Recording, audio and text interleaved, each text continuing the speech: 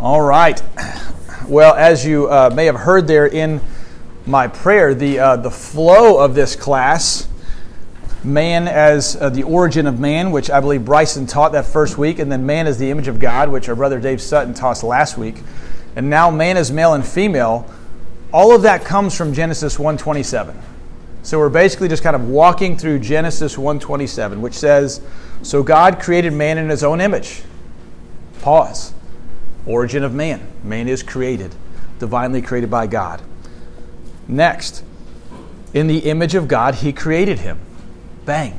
Man as God's image, as an image bearer of God. The third line there in Genesis 1:27, separated here, front-loaded in Scripture, is male and female he created them. Man as male and female. So that's been the flow in the order of the week so far. And so that's where we're drawing it from. We're not trying to be too creative. That's why the class has been laid out the way that it is. So real quick side note, if you're Satan, would you not go right after those three truths that are given right from the beginning of the pages of Scripture, Genesis 1:27? Is man truly created? Is he truly made of God? Is he not evolved from somewhere and something else? Is his identity truly to be found in God, in Christ, or someplace else? Where do we find our image, our identity of who we are? Male and female, really, are those the way that we are to think about God's creation and gender and sexuality? Are you sure about that? If you think about it, it makes sense that Satan's going to go after the very thing that God tries to put in the forefront here of Scripture for us. And because of that, you guys can pray for me as I teach this, because my hope this morning is to kind of lay out, kind of the focus of this class is to say, okay, what do we see in the creation account is where we're going to focus when it comes to man as male and female. There are so many implications of this. There's so many good discussions to have about gender roles when it comes to the church and marriage and family and how to live as a single man and a single woman in society. And what does that look like as far as roles in society, and what does that not look like? All wonderfully helpful and good, rich conversations to have. I find myself tempted to want to go there and add, all kind of nuance upon nuance. We're going to try to stay, home base here in the early pages of Scripture, because this foundation, man is male and female, we have to be clear on this because it has significant implications for those conversations. We can't have those conversations well if we're not grounded here as our home base and as our foundation. Also, because of the fall, because of sin, which we'll talk about, this conversation about male and female has become very, very painful for many. Very painful.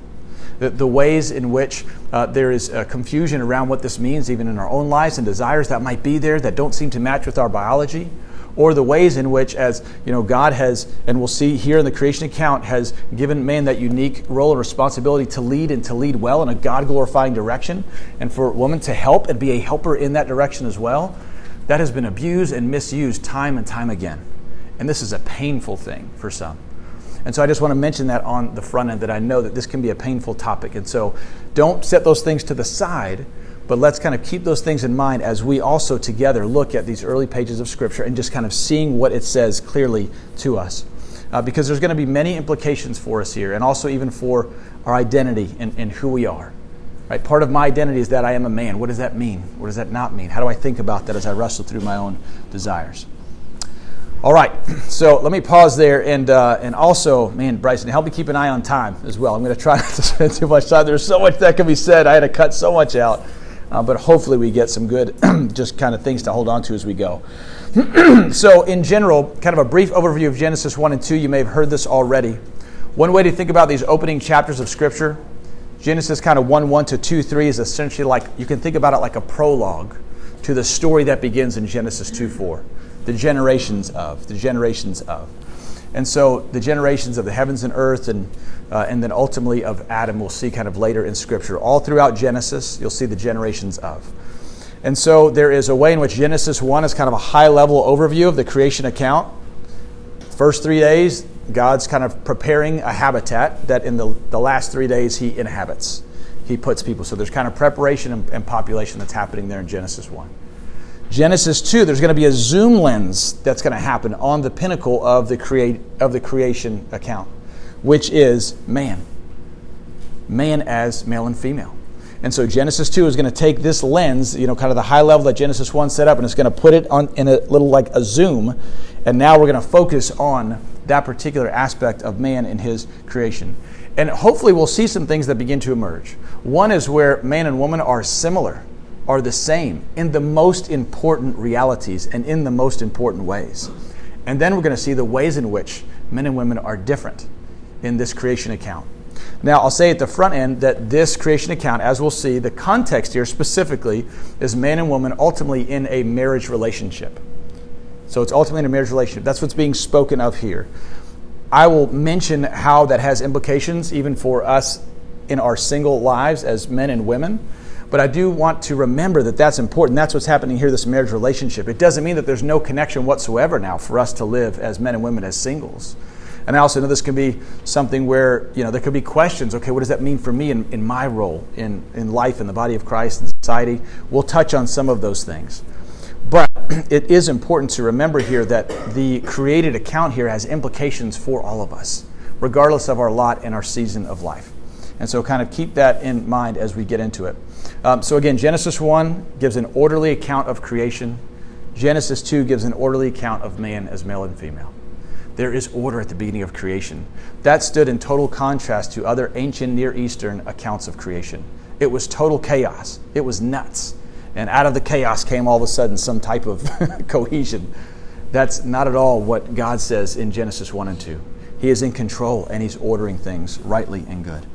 All right, so let's begin now with some of the things that we see, the similarities that we see in Genesis 1. Can someone read for us Genesis 1, 27 through 31? Genesis 1, 27 to 31. Go ahead and read that for us, whoever gets there, and would like to loudly boom that to the whole class.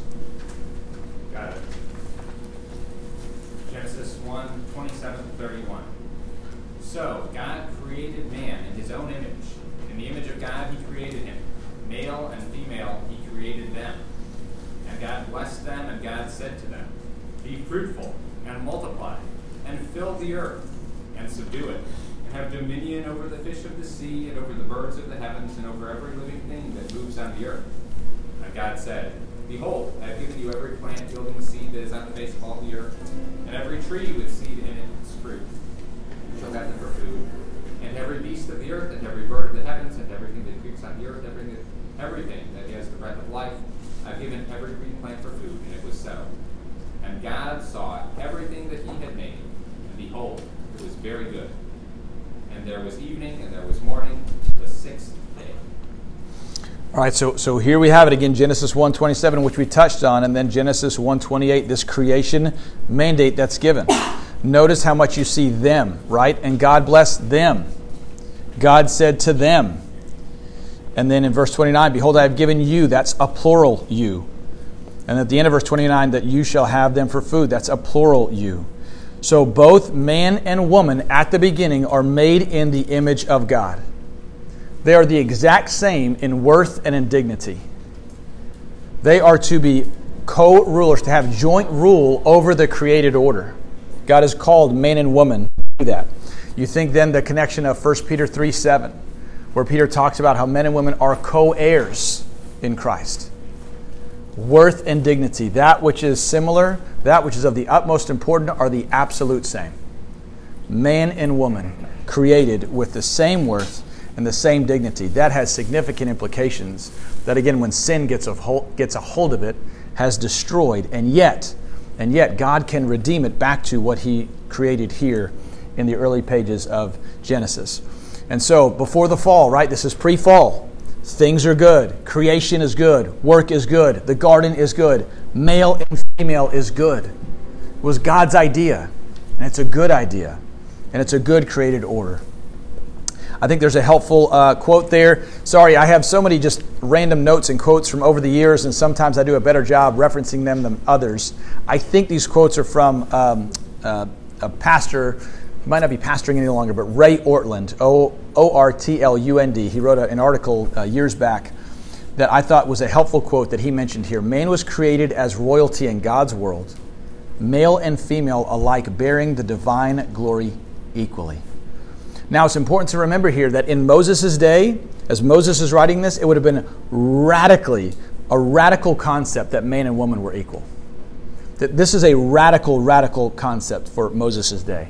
And yet you see throughout the creation and throughout the pages of Scripture, there's an interdependence of male and female. 1 Corinthians 11 and 12 speaks of this, right? The Lord, nevertheless, in the Lord, woman is not independent of man, nor man of woman. For as woman was made from man, which we'll see, so man is now born of woman, and all things are from God. There's an interdependence here between men and woman. So the end of Genesis 1, we get there. There's equality among the sexes as God's image bearers and vice rulers, joint rulers of the earth. That's clear. That's foundational. Anywhere we go, anything that seems to push against that or speak differently about that, we're missing it.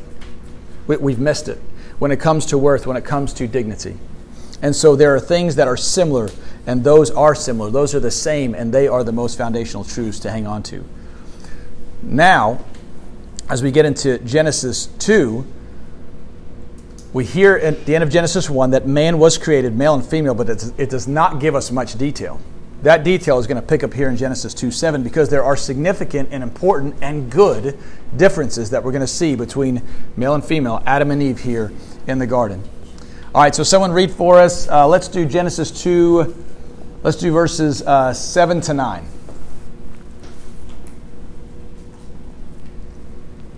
Then the Lord God formed the man of the dust from the ground and breathed into his nostrils the breath of life. And the man became a living creature. And the Lord God planted a garden in Eden, in the east, and there he put the man whom he had formed. And out of the ground the Lord God made to spring up every tree that is pleasant to the sight and good for food. The tree of life was in the midst of the garden, and the tree of the knowledge of good and evil. All right, thank you, Kevin. Let me also read verses 15 to 17 here, which says, the Lord God took the man and put him in the Garden of Eden to work it and keep it. And the Lord God commanded the man, saying, you may surely eat of every tree of the garden.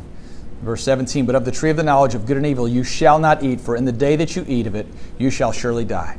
All right, so pause here. There's already some differences that begin to emerge just from this, just from the order of how we're reading this creation account here in Genesis 2.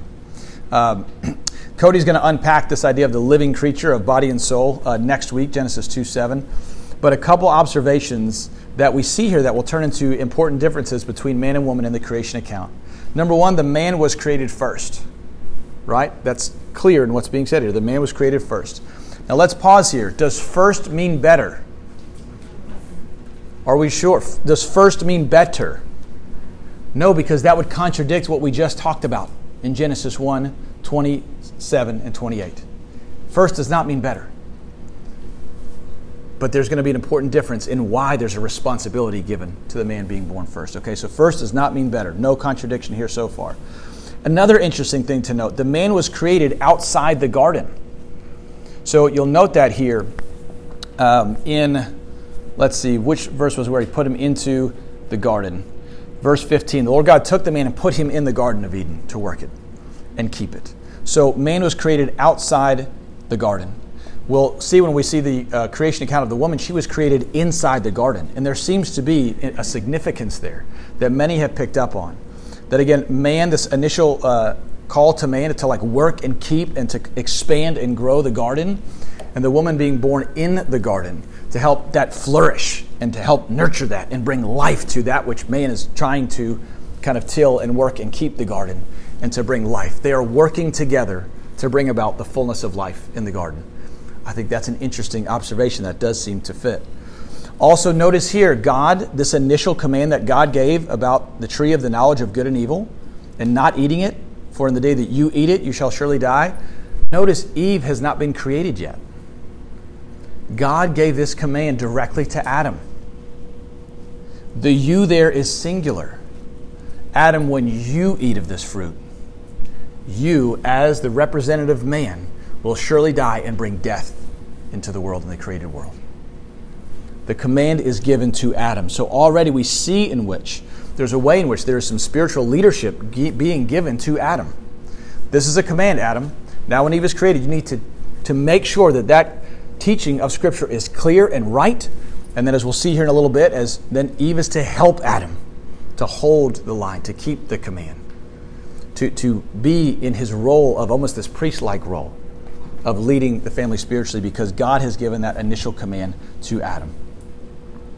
And so it's Adam's obedience that would ultimately bring blessing, and his disobedience that would ultimately bring the fall, which we'll look at here. It's very interesting, the order of things in Genesis 3. All right, so now let's kind of rewind a little bit here. So back to the woman not being created yet. That was a problem for Adam. That was a problem for the man, right? Because what does Genesis 2:18 says? It says, then the Lord God said, it's not good that the man should be alone. I will make a helper fit for him. Notice, I think it's important, it doesn't say that he's lonely. It's not that he's experiencing loneliness emotionally. We don't see that necessarily here in the passage. He's got God. He's got perfect fellowship with God the Father. He's doing well there, but there's something that's not good about him being alone. What is that? Why is it not good that he's alone? Because he cannot fulfill the creation mandate of Genesis 1:27 and 28 without a helper. He needs help. Adam cannot fulfill his purpose in the world without the woman. And so just to make sure that, God is very clear here to make sure that this is clear to him, the specific helper, the helper that will be fit for him, God trots out all of the animals for him in verse 19. And then he says, all right, Adam, name all of these creatures, all these animals. Now let me pause there. That's also a significant difference. Adam was given that responsibility to name the animals, to name the creatures. The responsibility will eventually be on Adam to name the woman, which he'll do 2 times. Why is that important? Again, you can see a way in which Adam, there's just like with parents who name their children, that's a weighty and important responsibility that's given there. So in this creation account, Adam is the one naming. That's a difference that's there. Does that mean better? Does that mean worse? It does not. Does that mean he has a greater responsibility that's being put on him so far? Absolutely. Absolutely. And so we can see some of these differences begin to emerge. And so with that, God, when he recognizes, and Adam recognizes there's not a helper fit for him, what does God do? God takes over. God causes Adam to fall into a deep sleep. It's the same kind of sleep that you'll see Abraham have in Genesis 15. It's the kind of sleep that carries this idea that there's a revelation about to happen, and it emphasizes the doing of that act is completely of God. Man has nothing to do with it. Man has nothing to do with it. This is a complete act of grace by God that Eve was created. This is a complete act of God that he is going to create a helper, a helpmeet fit for Adam to fulfill this calling that he has given from the beginning. And so man was not yet fully the image of God. It hadn't quite happened yet, because there's a relational aspect to God's image that cannot be contained in one person, Adam. It even could not be contained in one couple, Adam and Eve, because he wanted them to be fruitful and multiply the earth. Billions of people it's going to take to even begin to capture the fullness of God's image. And so the man wakes up, and how does he respond to God's act of grace to him? How does he view the woman? Does Adam view the woman as kind of a less than, and like, okay, welcome to the party. Here's your marching orders. I'm in charge here. Now, what does he say?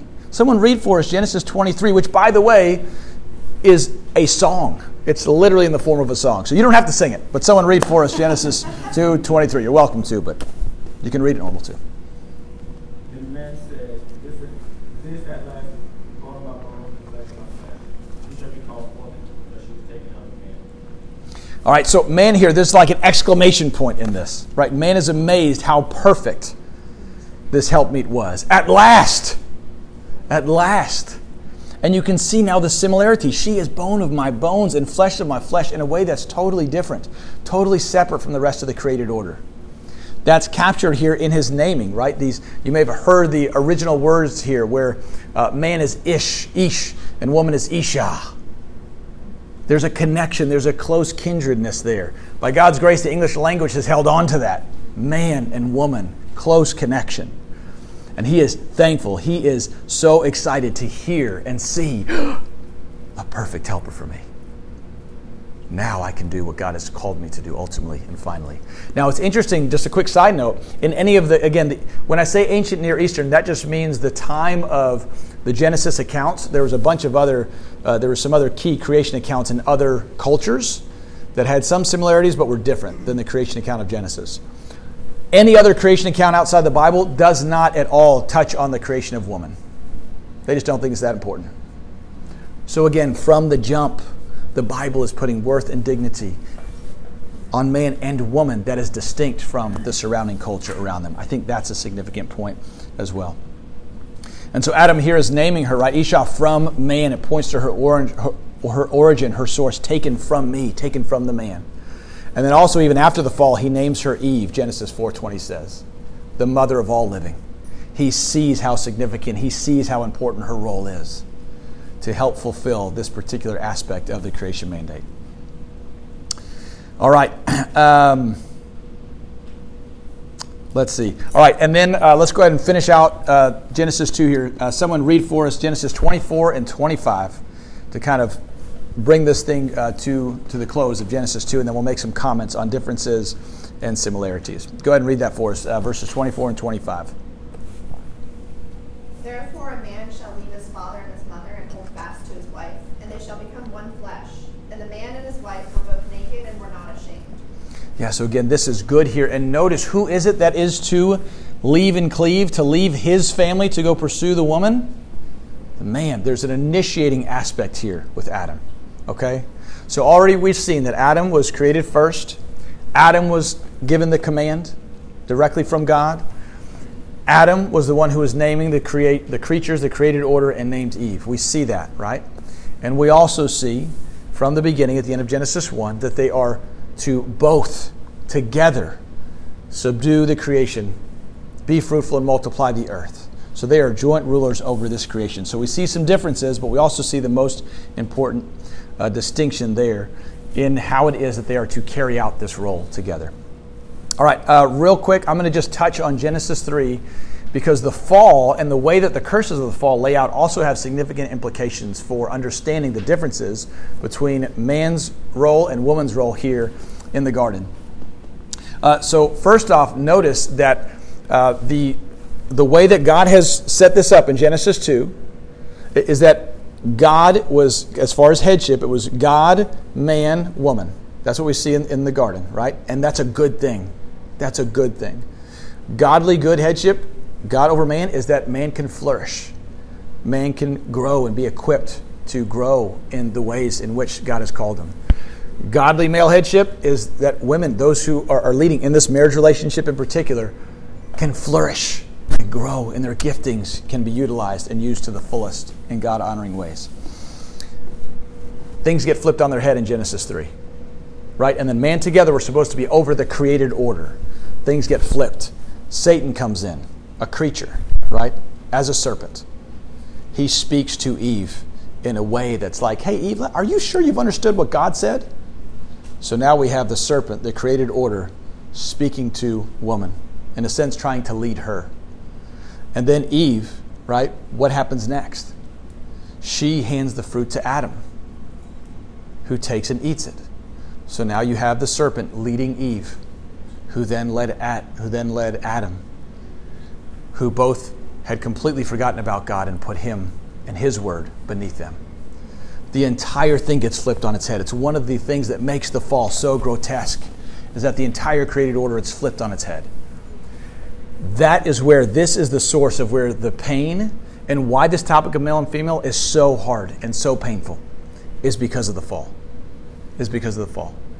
And then even when we see the distinctions of Genesis 2 are not lost, though, because when God says, in the end of verse 9, the Lord God called to the man and said to him, where are you? That's a singular word in the Hebrew.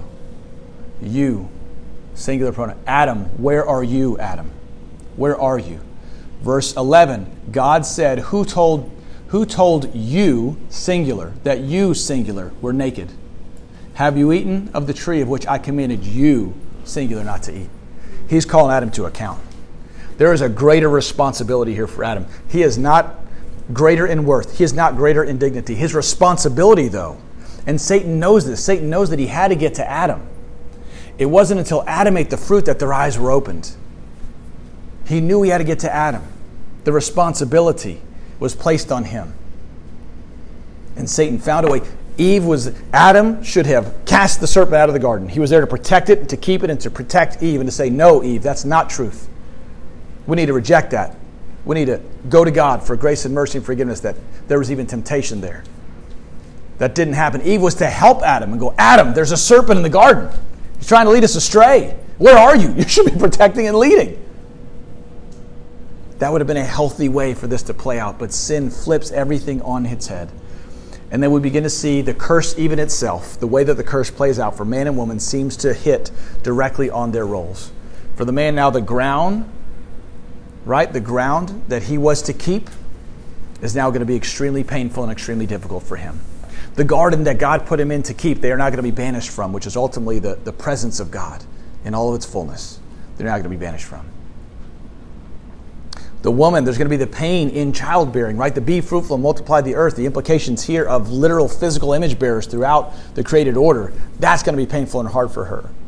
This desire that's spoken of here when it says that, for Eve, your desire will be for your husband and he shall rule over you. Again, there's a direct correlation to Genesis 4:7, which speaks of how sin is crouching at the door and its desire is for you, is to rule over you. It's the same idea here. Now, for the woman, this is not going to be a good thing. That's going to be without strife, without this complete, where the man is now going to be marked by sin as he seeks to lead. It's going to be painful. It's going to be hard. There's going to be desires now in the woman that's going to make that leadership hard for the man. And there's going to be now conflict. Marital conflict begins here. Marital conflict begins here. Battles between male and female and what is man and woman begin here. This is the origin. This is the source of all of it here in Genesis 3.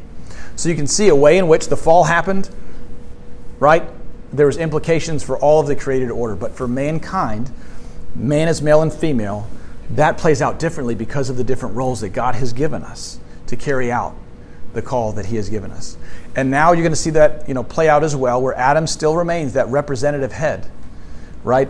Adam, his name, Adamah, is the word for ground. He came from the ground. So there's Adam now, and that word Adam becomes kind of central for mankind. Why? Romans 5. We are all physical descendants of Adam. We're all physical descendants. The sin ultimately came through Adam because that was his ultimate responsibility. Romans 5, now that's why it contrasts Adam to Jesus, the new man, the firstborn of a new creation. We are not physical descendants of Jesus. Some of us maybe in some crazy family tree are. That's interesting. If you are, I'd love to talk to you.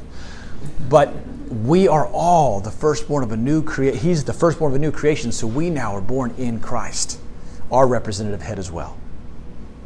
And so, similar, worth, dignity, no questions, different in roles and responsibilities as we consider, okay, what does this look like now in marriage?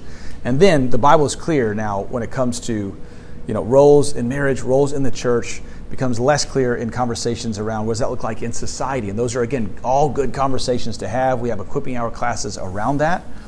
But here we're just trying to look and see, okay, what is this creation account telling us?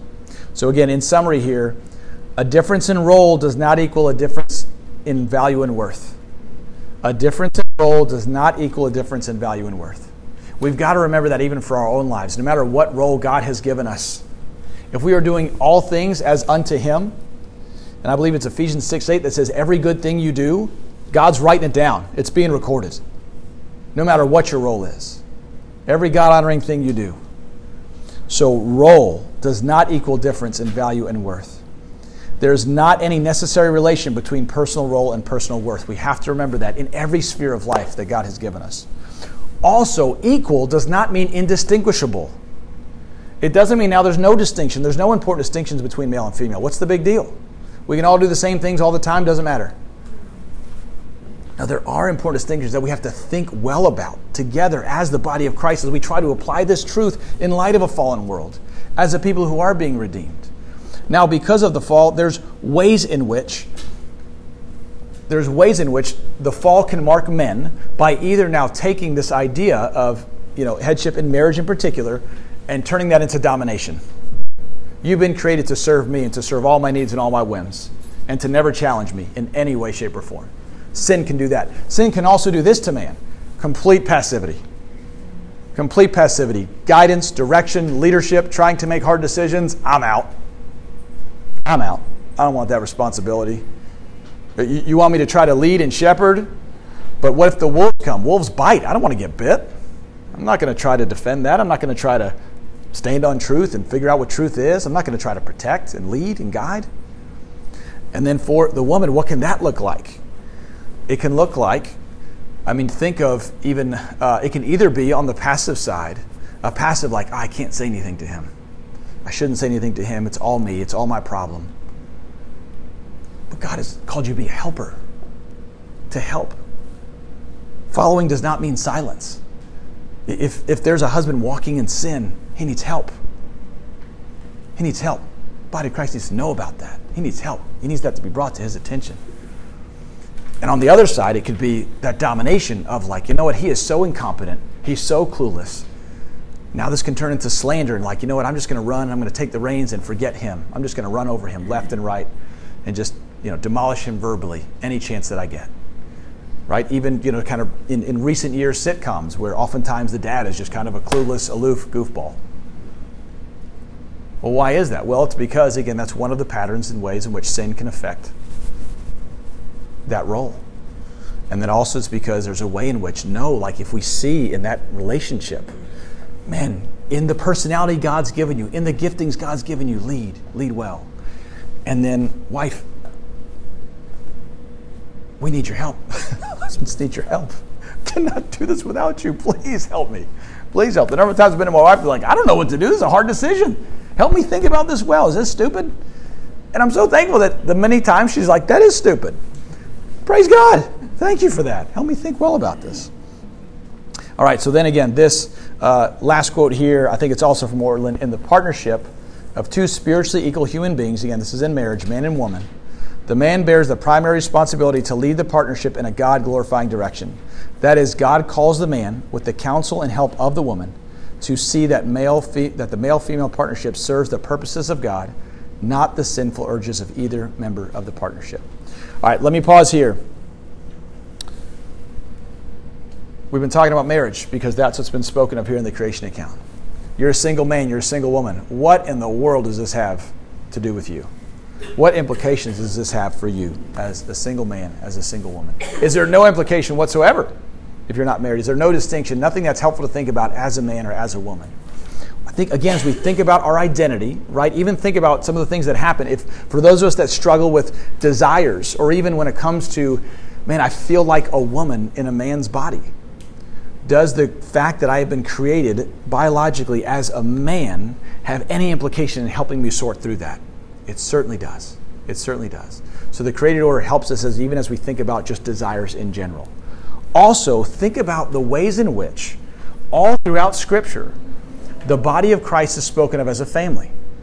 We worship a single, sinless Savior.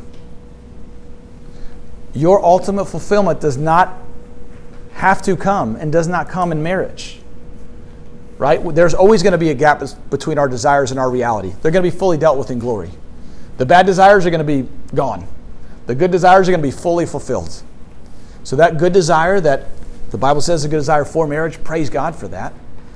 And also, remember, Jesus was the most fulfilled human being that ever walked the face of the earth. And he walked it as a single man. Paul is like, man, if you can be single, be single. There's a breadth of what you can do as a single man, single woman, that's much harder to do as a married man or woman. Now, granted, there's a depth that's unique that a man and woman can have in marriage. So there's depth, but the breadth, married people can't do as well. So breadth or depth, there's always going to be a contrast of like, Lord, which one do you want me to call? Are you calling me to steward? In the early years of the church, singleness was exalted and elevated. It was viewed as more godly, more committed to the Lord. In our culture, there's a lot of pressure on marriage. Marriage is a good thing, by the way. I pray that more and more men who are single are willing to go to the Lord and say, Lord, I have that desire to be married. Lord, help me to know what that looks like to initiate, to ask a girl out, to have this conversation and accountability well. I pray, brothers, I love you. I pray that God gives that opportunity and that desire and motivation. Marriage is good. And also, singleness can be done well. Think about the way in which the distinctions of how we relate to each other as man and woman do not change just because we're not married.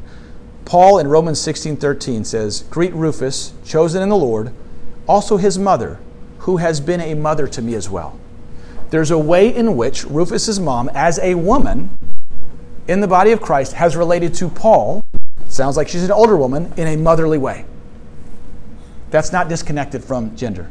1 Timothy 1:2, to Timothy, my true child in the faith. Paul is treating Timothy like a child in the faith. And elsewhere he calls him his son in the faith, right? He's going to treat Timothy in a son-like way. If Timothy was a woman, he'd treat her in a daughter-like way. What does that mean? What are the implications? Let's talk about that. Let's think well about that. But there is a difference and a distinction in how we are to engage one another in these ways. 1 Timothy 5:1-2, I think, is also very instructive and helpful. So that was Romans 16:13, 1 Timothy 1-2, 1 Timothy 5:1-2. Paul tells Timothy, do not rebuke an older man, but encourage him as you would a father. It's an older man in the church, and you're a man, talk to him in a fatherly way. Younger men, talk to them like brothers. There's a difference here. That's interesting. Older women, how? As fathers? No, talk to older women as mothers. Younger women as sisters, in all purity. We have to consider male and female and what that looks like as we relate to one another. And so again, there are similarities and there are differences. Now, one thing that is important to note here, again, why I've emphasized a few times the creation account is man and woman in a marriage relationship. If we take from this and say, okay, every man has headship over every woman, and every woman is under the headship of every man, that could not be farther from the truth. That is so wrong, brothers and sisters in Christ. If there is in a single brother, single sister, if there's a brother that's talking down to a sister, like I need to take this role of teacher and authority in your life, would you lovingly encourage him? And be like, hey brother, it's just kind of hard to receive that in the way that you're sharing that. If that's intimidating, would you reach out to a brother or sister in Christ and say, can you help me think through this? I want to help him to not misunderstand and misuse the scriptures and how God has given it. There is a one anothering. There's a mutual one anothering that is happening there between men and women, between brothers and sisters. And so let's not get that flipped and twisted. There's not a unique responsibility given to a single man that's different in that responsibility as a single sister in how they are to engage one another as brothers and sisters in Christ. I, as a man, as a husband and a father, have a unique burden and responsibility placed on me that I did not have as a single man. It's a unique burden. It's a unique responsibility. In my sin, in my flesh, I'm bent towards passivity. God, in his humor, has called me to be a husband and a father and now an elder of this church. That could not be farther from my desires.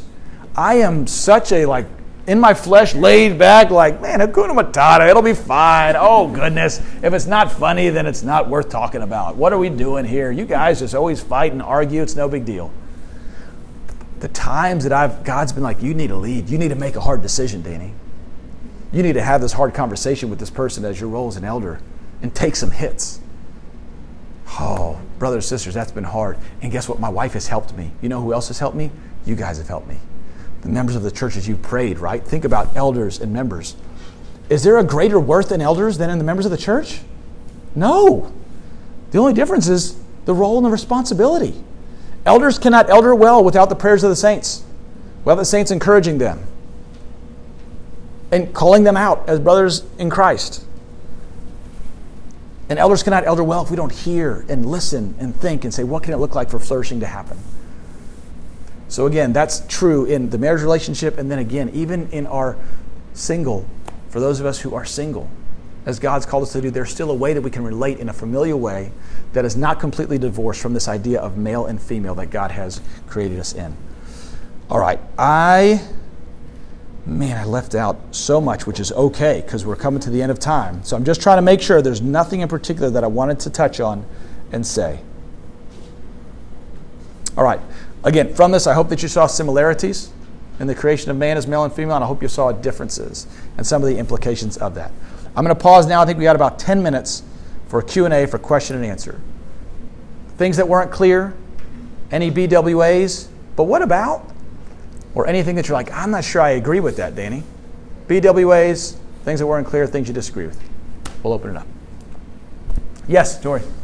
Hi. So I know you said this was going to be a lot about like the roles. Right. But I did have a question about roles. Of course, yeah. I see the roles of man very clear Right. in Genesis. Right. Where the roles of women are a little bit more unclear to me. In Genesis in particular? Yeah. I think so. And yeah. I just wanted to know where do people usually get that from? And is it usually just the opposite of what the man's roles were clearly so you can be yeah. Does that make sense? Just it does make a lot of sense. Yep, it does make a lot of sense. So yeah, I think a lot of it is kind of by implication, but not like where we're making stuff up by implication. So here's what I mean. The woman, and I should have mentioned this word for helper, azer. Does anyone know how to pronounce Hebrew? Great, then I can say it however I want. Azer. Azer. Is it anyone? All right, anyways, azer. Helper, helpmeet. That, for her, for helper, one, real quick, why that has dignity is that's actually used of God several times throughout the Old Testament. Right? A strong ally, a helper. And also, it's clear that woman was made from man and for man to help him as a helper. Help him do what? Again, the creation mandate. Be fruitful and multiply. There's a physical thing that the woman can do in the creation account that the man can't do. Right? He can't do it. If the only help he needed was someone to till and work the land, God would have given him, Arnold Schwarzenegger, fully redeemed. That's what he would have given him. Not the woman, right?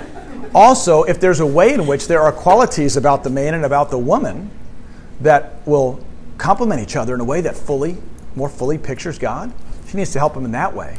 And so again, the implications that are there, again, man was created outside the garden. That's an implication. Am I going to firmly stand on that that's because the man is to work and keep, and that means he's to expand while the woman helps things be nourished and flourish? No, I don't think you can firmly stand on that. I think it's a reasonable implication, though, to say she was made inside the garden. To say, this place needs some work. I'm going to beautify this thing. Now, what that doesn't mean, again, we're staying in the creation account. It does not mean that God has gifted some men to be able to see, design, and interior design in a wonderful, great, beautiful way. Right? So we're not saying, and there's other women who are amazing at building and growing things. So we're not saying that that's now out the window. We're just saying in this creation account there's a complementarity to it, and man who is an interior designer, you still need to relate to women as a man. And if you're ever called to be a husband, there's ways in which you need to take the responsibility and authority there. So it's not discounting ways in which men and women could be different, ways in which cultures need to try to figure out and play out the differences and giftings between men and women. Every culture, there are markers that are different for the genders, but they're not universal. And I think it's a worthwhile conversation. Is that color just reserved for man and woman? Let's talk about that. Why is that? Let's think about that. Well, let's go back. We always want our foundation to be here. There's important distinctions and complementarities. Why is it that man can't fulfill this without woman? Well, we need to do some work to think about that. But she is his helper, uniquely, different than the creatures. How so? So I think that's where some of that comes from. It's not as clear. And also part of that is, I think, Adam, you need to help Eve figure that out. Lead. How is she gifted? What is it you need help with? What is your call? You help that grow and flourish in her. Lead her in that. So I think that's some of the implications. Does that make sense? Yeah, that was actually. Well, praise God. I'm thankful that was helpful.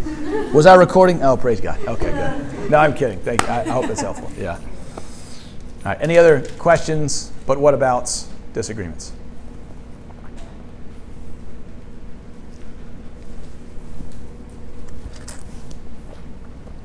Yes. This one's sort of for argument's sake. Yeah. Only because I literally had a dream last night where I was doing apologetics with a very smug person. Well, look at God's timing. Yeah. So, that's what I dream about.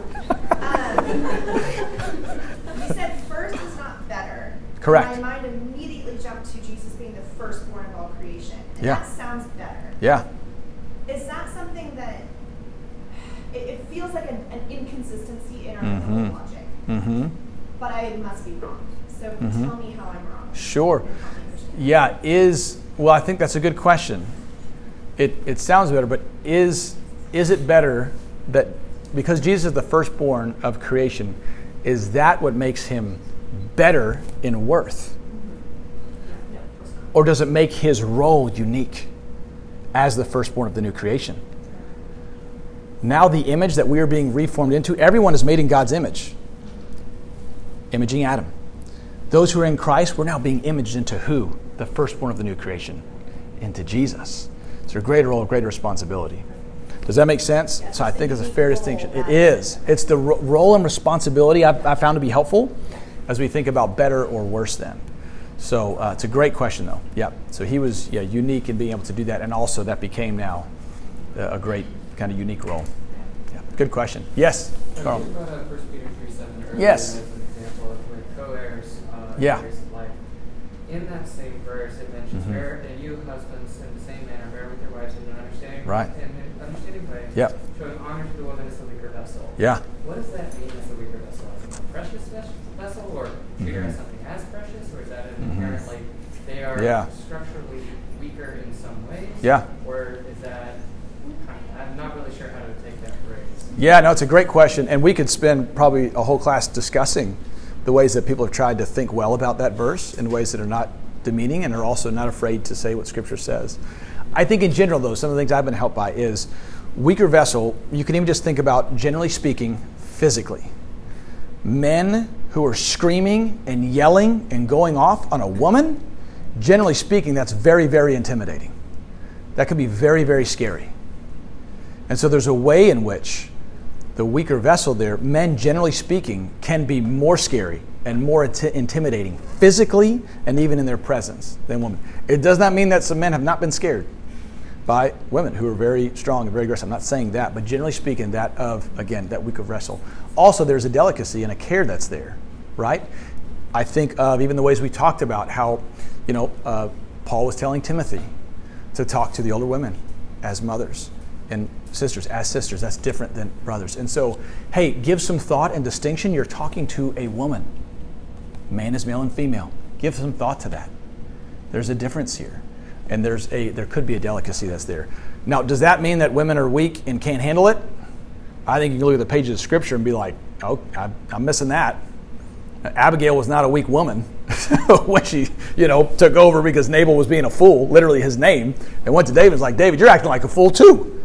That's not a weak woman right there, right? And so we see all throughout the Scriptures ways in which it's not meaning that. It can't mean that because that would contradict Scripture.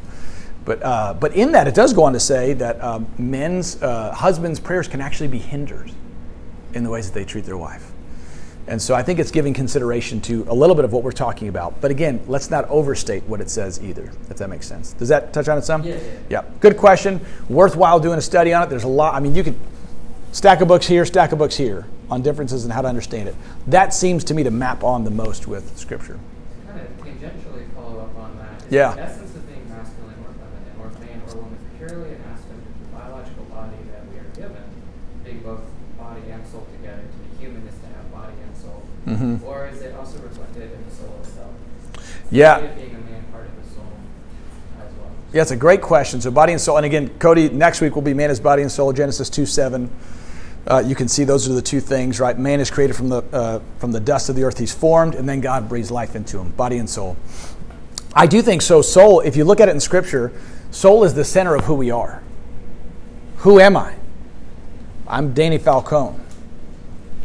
I'm a man, redeemed in Christ, called to serve in these roles in different ways. I think it would be strange to bifurcate, to separate body and soul completely. There's not ways in which there are desires, there are passions, there are giftings redeemed in Christ that I have that are different than if God created me a woman. So I think we want to be careful. We want to think about body and soul. It's helpful to think about them separately in some sense, but then I am Danny. I am one person. It's not that I am a man and my soul is neutral. Does the Bible say that souls are masculine or feminine? It doesn't. So we want to be careful to not go there. But I also think there's a way in which God has created me as a male. That includes an aspect of who I am in my soul. So there's going to be impulses that are there that God has kind of called me to and gifted me in. that are going to be different. Hopefully, there's a willingness, as God redeems me, to be willing to step out and protect and lead and take risks that are needed there. There's going to be roles that are, for certain ladies where they need to be called to do the same, but hopefully it's not because men are shirking their responsibilities. And so I think body and soul, the one and the same, I don't think there's a big difference between my body and my soul. Does that make sense? Yes, sir. Okay, yeah. That's a great question, though. All right. Well, I am available. I'll stay up here for a few minutes, and also you can email me if you have any questions. If I've said anything heretical, email Chris Dish, and I will pray and send us out here. Father, we do thank you again for who you have created us to be, Father. You have given us good works to do beforehand from before the creation of the world, uniquely in who we are, as male, as female, and the different roles you've created us. Lord, help us to steward. If we're single, to be single to the glory of God. If we are a husband, to be a husband to the glory of God. If we're a wife, to be a wife to the glory of God. If we are a father, to be a father to the glory of God. If we're a mother, to be a mother to the glory of God. Help us to know how to do this well, in humility, guided by your word and your spirit. In Jesus' name we pray. Amen.